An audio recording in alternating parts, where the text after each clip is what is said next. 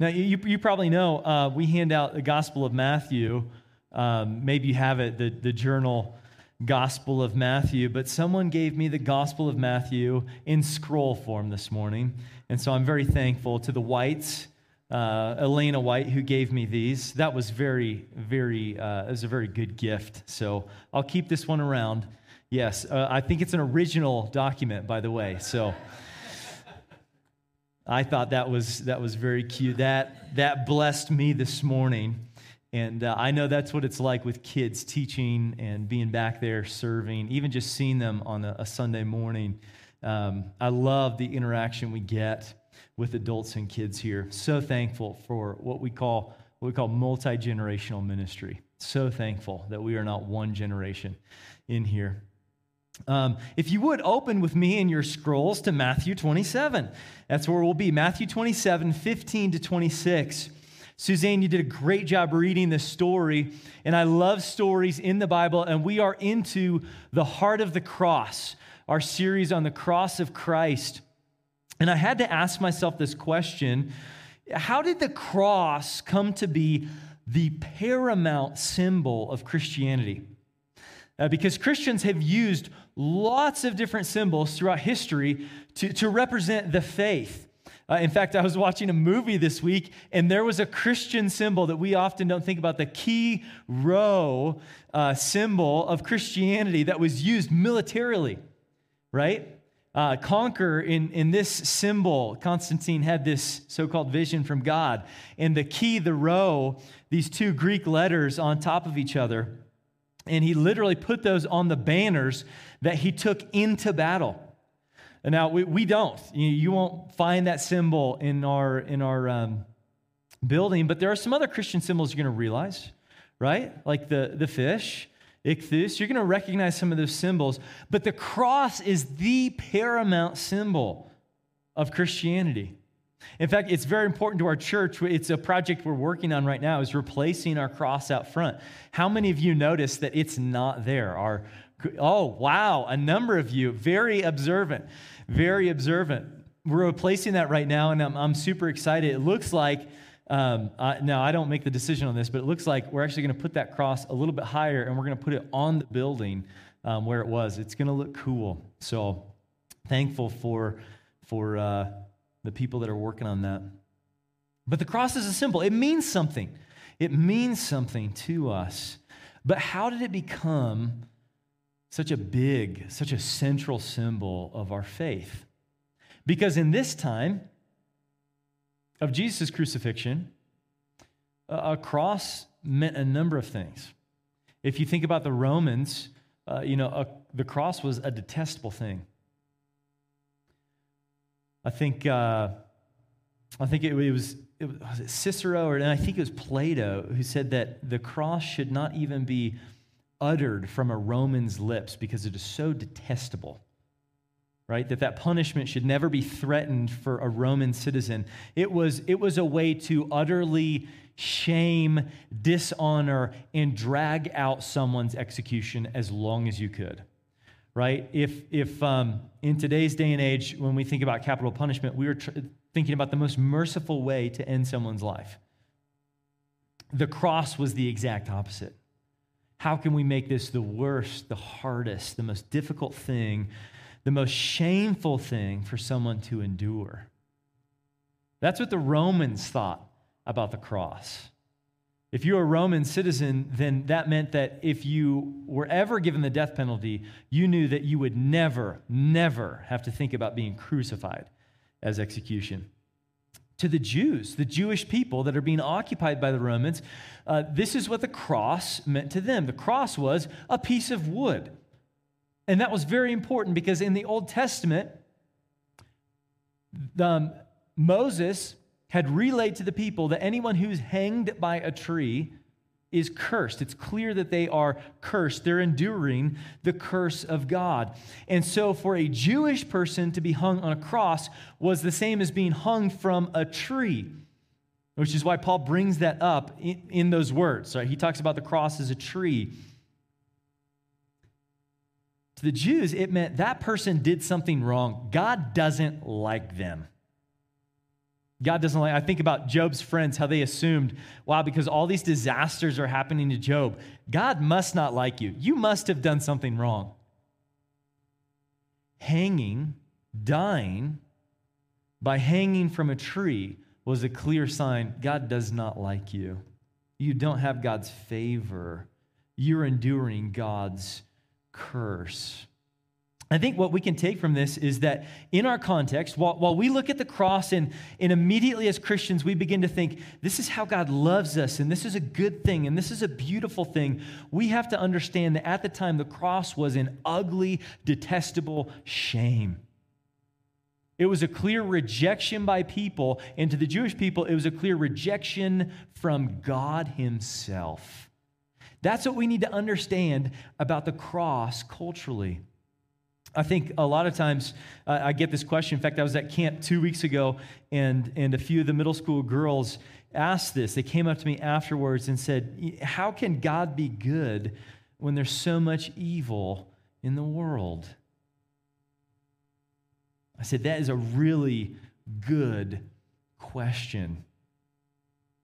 I said, I like to ask it a little different, and we'll get to that.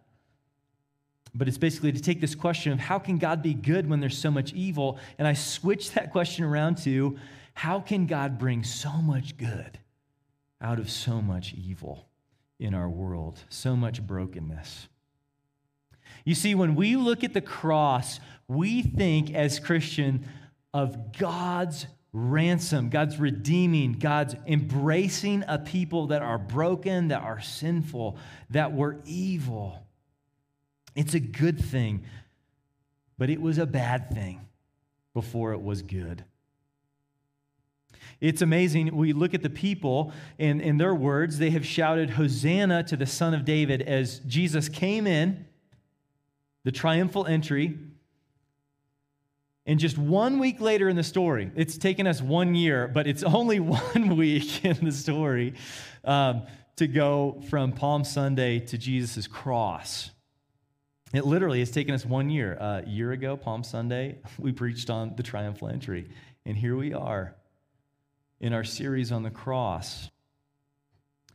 The shouts of Hosanna to the Son of David. And at the end of our story, what Miss Suzanne just read, the people shouting, crucify him. Crucify him.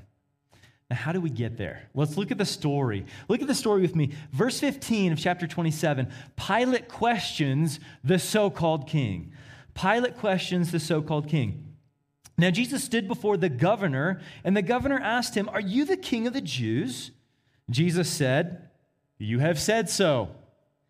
But when he was accused by the chief priests and the elders, he gave no answer. Then Pilate said to them, do you not hear how many things they testify against you? But Jesus gave him no answer, not even to a single charge, so that the governor was greatly amazed. Now, here's what we need to understand. While the kangaroo court of the religious leaders has already happened, which is pretty much a plot, right? It was not a search for truth. It was not seeking justice. It was, how can we get rid of Jesus? Now, get this. The Jewish people being occupied by the Romans did not have the power, the authority to execute Jesus. If they did that, it would clearly be called murder.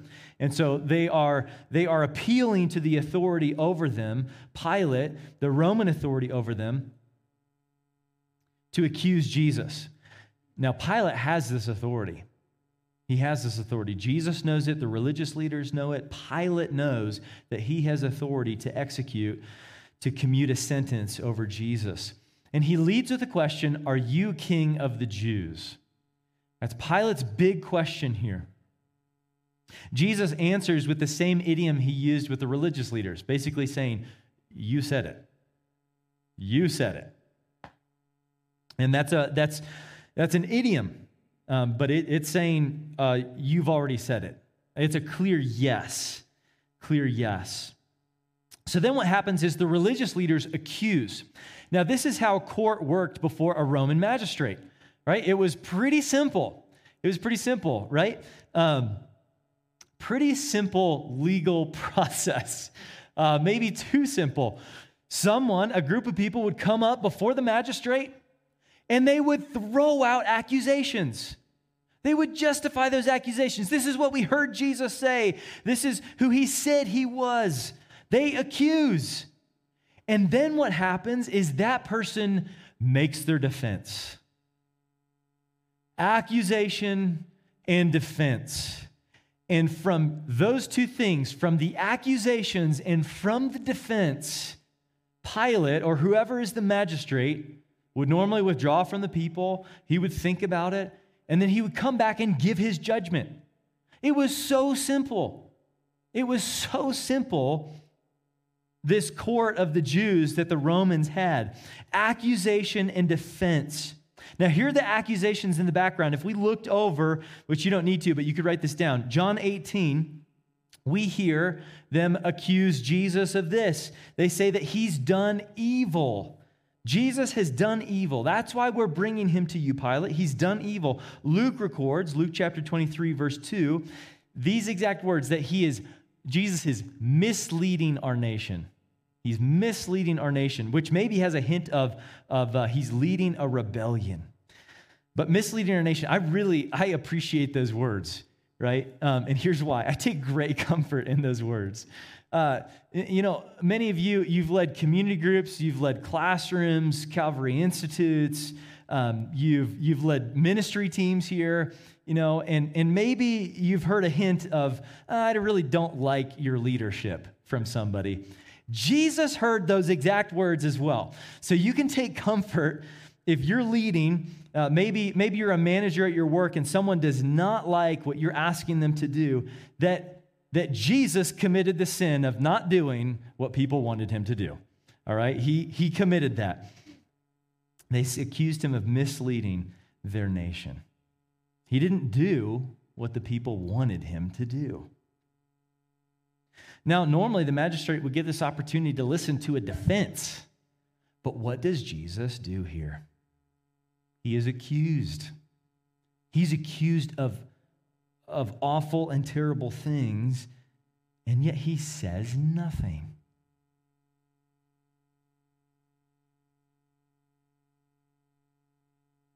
Jesus is silent. His opportunity to rightfully appeal to Pilate at why the religious leaders are wrong and lying, and Jesus is silent. He says nothing. And so Pilate intervenes and he says, they have a long list. Don't you hear them? Don't you hear the many accusations that they make? And yet Jesus says nothing. And Pilate is amazed by this. He is amazed that Jesus is not willing to defend himself, that he keeps his mouth closed, which reminds us of Isaiah 53, right? The sheep, the lamb that's led to its slaughter is silent.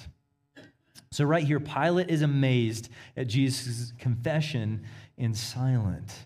And in that amazement, this is what Pilate does. We need to see this in the story.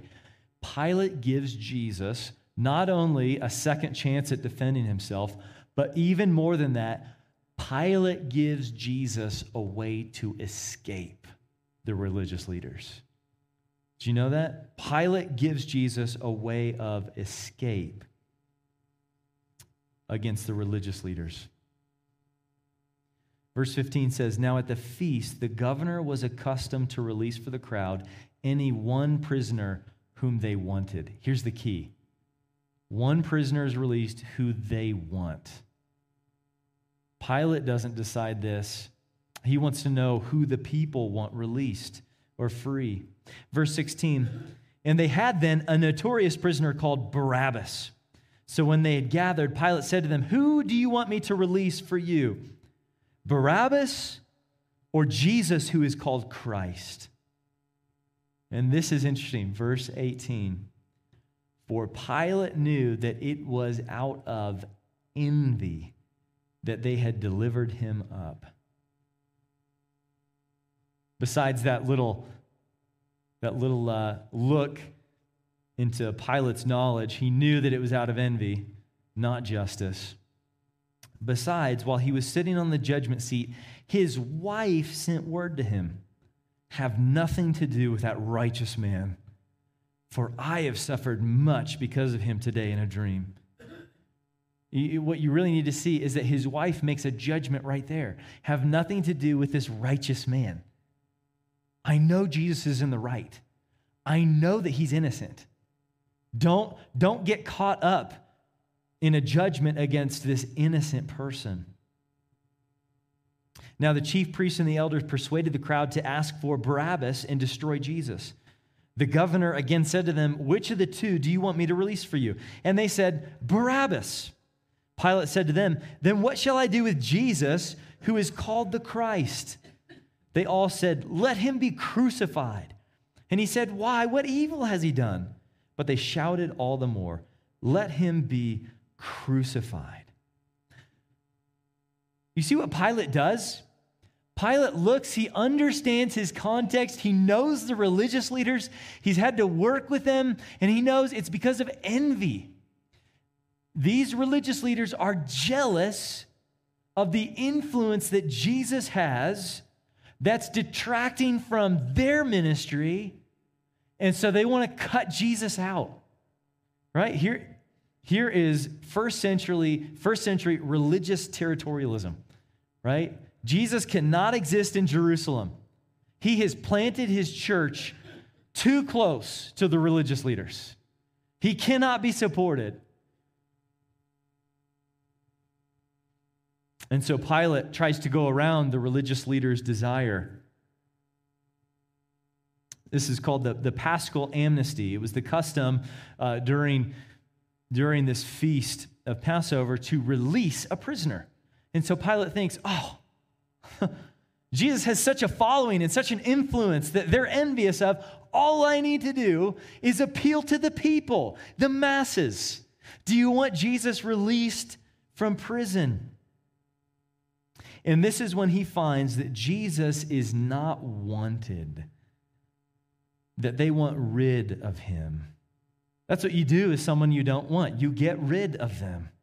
And instead, they ask for Barabbas, which my Bible translates robber, but this word really has more of a connotation of an insurrectionist, right? Someone who is leading a rebellion. And that Barabbas, whose name means son of father, is probably a popular prisoner. And that's why he's brought up by Pilate.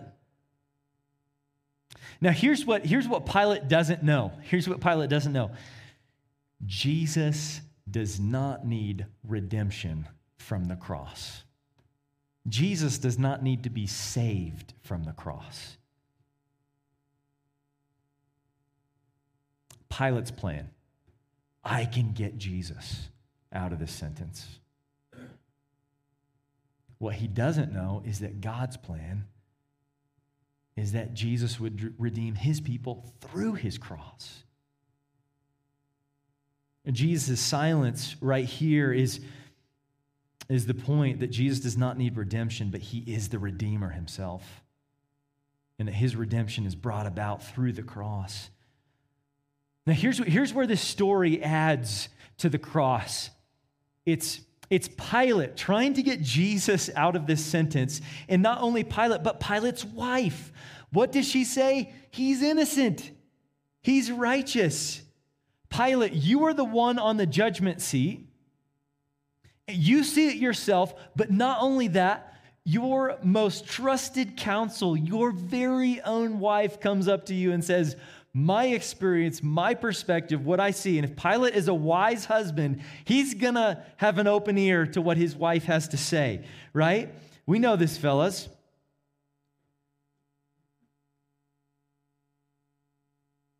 And what does she say? Jesus is righteous. And you're going to be in trouble, Pilate. You're going to be in trouble if you're the one who sends him to the cross. She knows, she believes, she's confident Jesus is right. He's wrongly accused.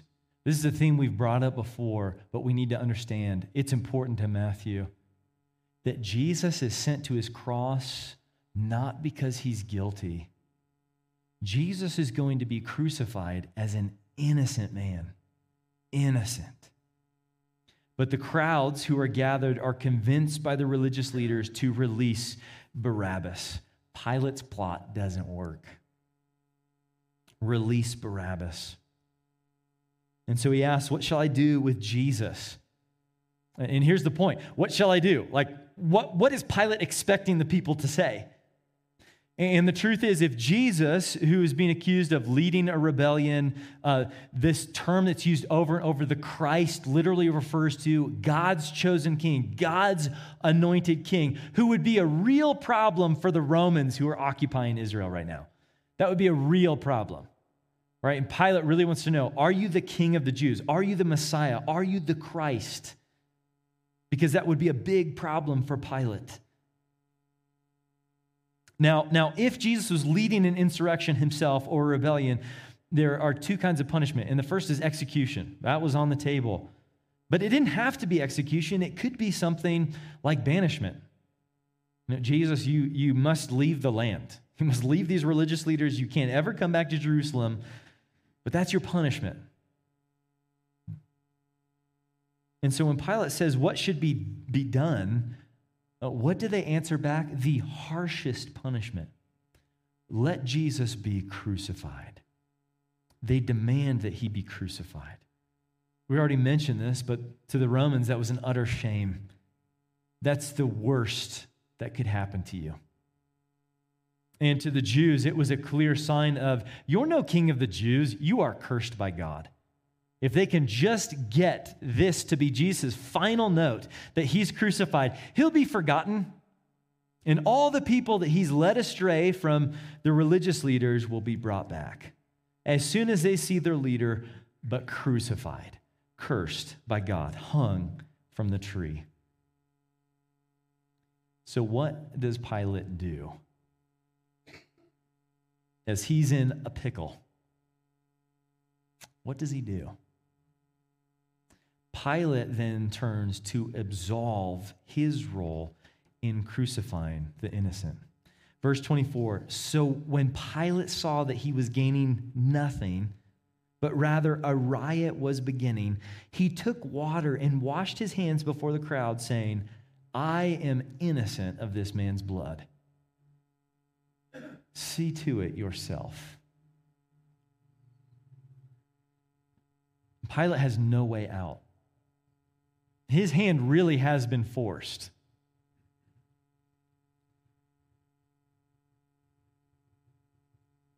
Pilate is experiencing incredible pressure. And I know many of you have felt pressure, different people, family, work. You felt that. You felt incredible pressure that you had to do something to where it was going to cost you a lot to not do it.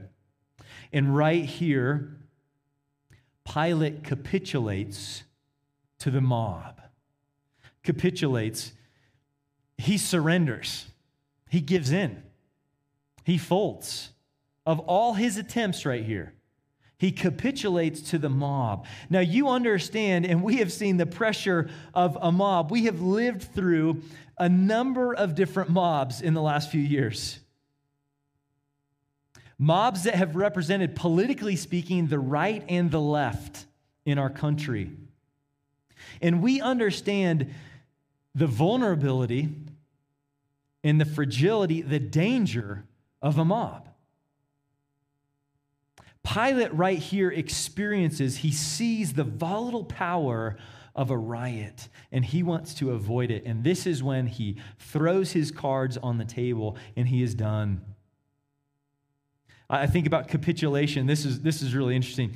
Happened the last couple of weeks, but the CEO of Disney, which welcome back from Disney, Dave and Marianne. Heard it was a great trip with family. You might find this interesting. Disney CEO Bob Chapek says this. This is a week and a half ago. a public statement about his company's silence over a Florida law preventing children from being formed or challenged in their sexual identity by the public school districts. Right? So the governor is trying to write a law that's going to prevent the school from really influencing kids' minds over their sexual identity. He speaks up because he was criticized for being silent on the law, and Disney has a huge presence in Florida. And he says this, that they are not going to be outspoken about legislation in Florida because their motivation and their big influence or their big leadership is to be a culture influencer. We're not going to legislate culture. We are going to influence culture. Our storytelling, our movies, our entertainment are going to shape people's minds far more. And we can do more for progressivists with what we produce than any legislation that we promote. Those are his exact words. Really showed his hands right there. Really, which I thought about that as I watched the movie Tangled last night with my kids. Wow. This is good. Thanks for letting me know that, Bob. That's good. I'll be more aware as a parent. That lasted for 2 days. We're a culture influencer. I'm not going to say anything about this legislation. We won't take a stand one way or another. But he experienced pressure, and it only took a few days for him to come back and to walk that statement back and say, no. We will be for this legislation. We will move it forward. We will speak out about it. I've changed my mind. Or you experience pressure. And we understood in that moment as we watched and listened that Disney is not as much a culture influencer as it thought it was, but is more of a puppet of culture and society. You see, I think it's amazing when people say something, right, that you can hear, you can hold them accountable to. It's hard. It's so much harder, right? We'd like to just be silent on everything and no one holds us accountable to what we say. But as we see this, we understand what's going on. There was some honesty right here. You're not as much of a culture influencer as much as you are being used by it. You are being used by it. This was not your desire. It was other people's desire, and you fold to it. You capitulated. You surrendered to it. That is what Pilate does right here. He gives in. And his only alternative is this: I'm going to absolve myself. I'm going to give this sentence. The Jewish leaders cannot do this. They cannot execute Jesus. They need Pilate. And this is what Pilate does. He washes his hands publicly. We've talked about Roman and Jewish culture. You know what this leans towards? This leans towards Jewish culture. This is a ceremonial cleaning. Pilate is not getting ready to eat lunch. Pilate is not afraid of COVID. Pilate is washing his hands in front of people to make a public statement. And I believe this is a slap in the face to the religious leaders. I am not going to do your dirty work. I am not guilty of what you want me to do. Now, here's the truth. Does Pilate get rid of his guilt, what he does by washing his hands in front of people? No. He doesn't do that. But it does show that he sees Jesus is innocent, and you religious leaders are not. Right here, these verses are actually used to support anti-Semitism. This is the religious leaders' intent. This is the Jewish people's intent. And yet we need to embrace this as this is our heart when we ignore and reject Jesus. This is the heart of a sinful nature right here. And we can't absolve Pilate. Pilate is just as guilty, and so are we. Right here, Pilate is a coward in the face of the religious leaders' animosity towards Jesus. He's not going to stand up. He's not going to do the right thing for the innocent person. And then verse 25, the irony. And all the people answered, his blood be on us and on our children.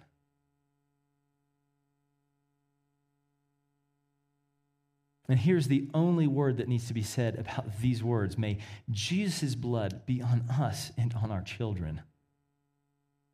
May God be so merciful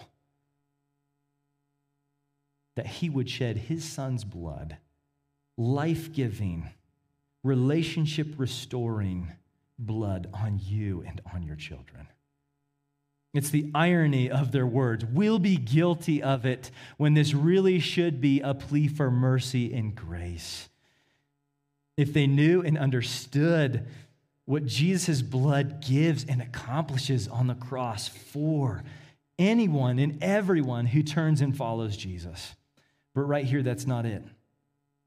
The people are ignorantly embracing their own sin against God and his very own son. And so the penalty is given. Pilate executes the sentence. He released for them Barabbas. And having scourged, that's whipped in a brutal way, Jesus, Pilate delivered him to be crucified.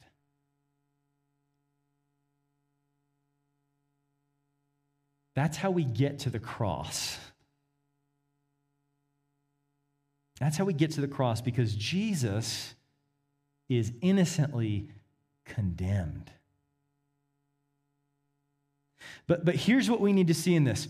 There is no way to remove guilt. Pilate, you're wrong. There's no way to remove guilt by washing hands.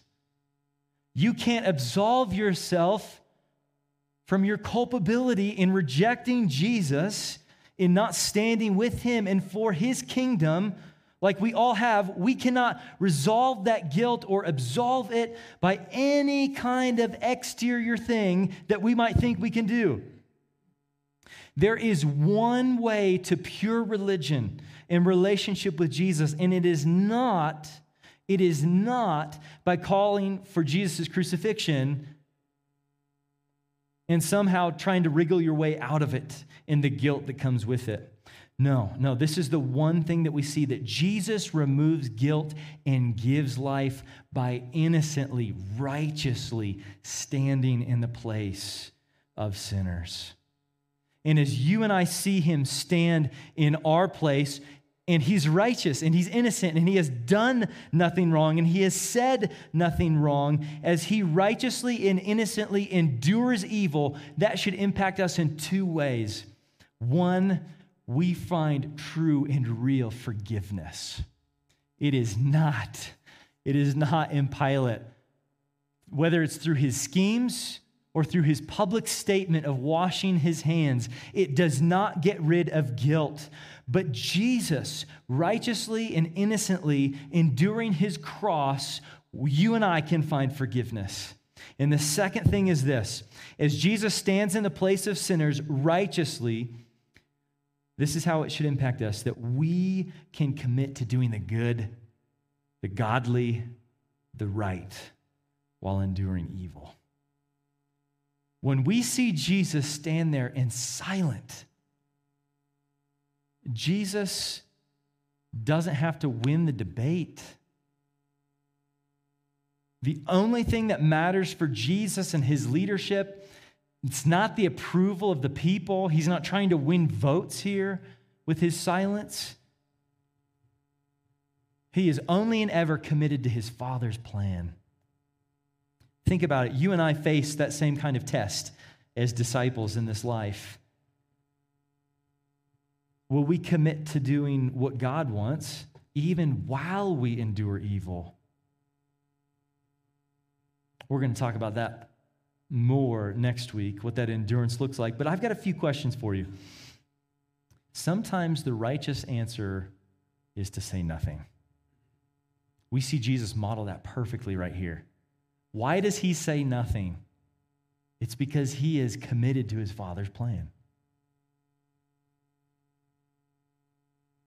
Now, sometimes in our commitment to the Father's plan, it does mean that we say something. And so I want you to think about what are those situations that you're going to face where my commitment to the Father's plan is to not say anything in this situation. Or it is to say something. This is the time to speak. This is the risk worth taking.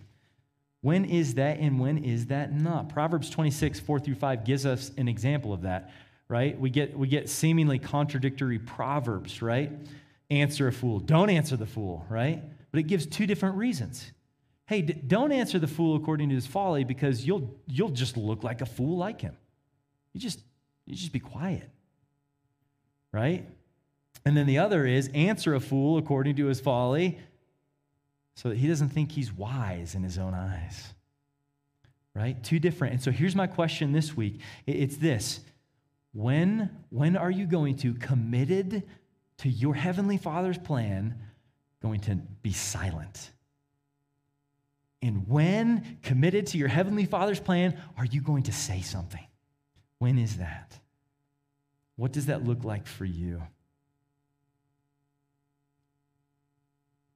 I just got a piece of advice right before this worship service. It was really good. I'm walking through something I've never experienced before. And it was so helpful and so freeing to hear. It's not your place to say this. Just avoid saying this. You don't need to be that person. It was good. Good wisdom. What is it for you? Committed to your Heavenly Father's plan. When do you not say something and when do you say something? Second question, will our animosity or passionate beliefs and values lead us to compromise our own love of the truth? Here's the point. The religious leaders got carried away. And what did they do? They condemned an innocent man. You know, sometimes we want our camp to be right so much that we are willing to sacrifice the truth, that we're willing to sacrifice justice. Right here in this story, we see the religious leaders. Pilate knows it. He nails it. You guys are envious. You're envious. Jesus did so well. He was so successful. He was so influential. You're envious. The religious leaders jettison truth. They compromised their love for the truth because of their animosity towards Jesus. But right here, we also see what? Pilate, out of fear, compromises the truth. What if I'm wrong? What if I lose my power, my influence? What if Jesus becomes the Messiah? Ooh, this could be really difficult in my record with Caesar. You know, if I declare Jesus innocent, and this comes back to bite me. The pressure, he was afraid. And then lastly, I want to come back to this question. Why does God allow evil, injustice?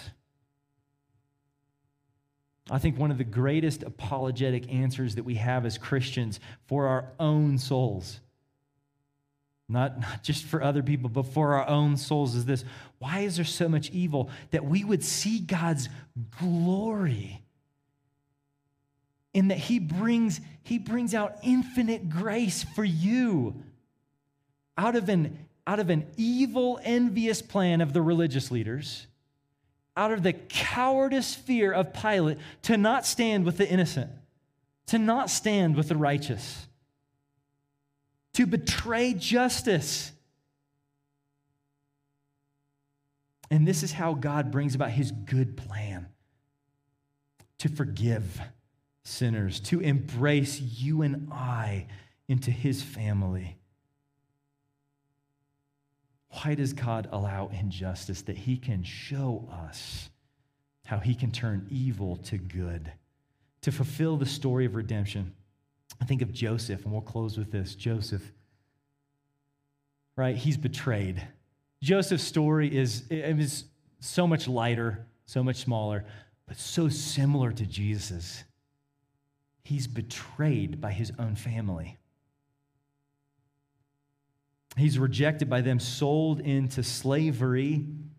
He's wrongfully accused. He's innocent of the things that he's accused of. Sent to jail.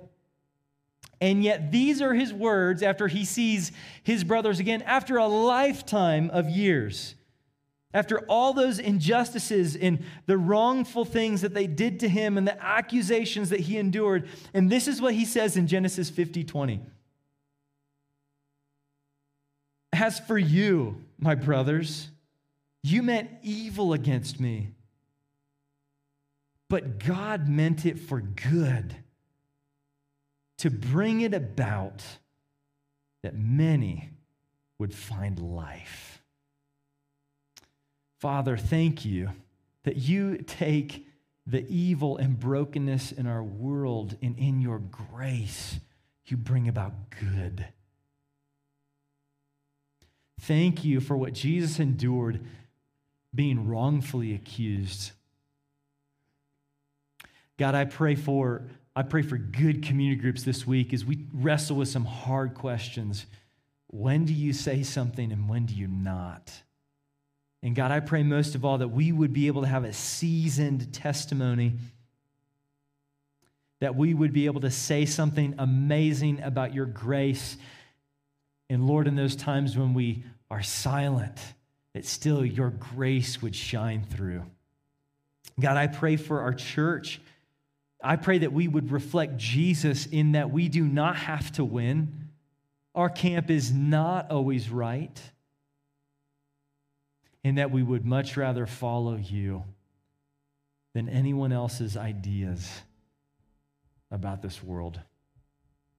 God, we ask this in Jesus' name. Amen.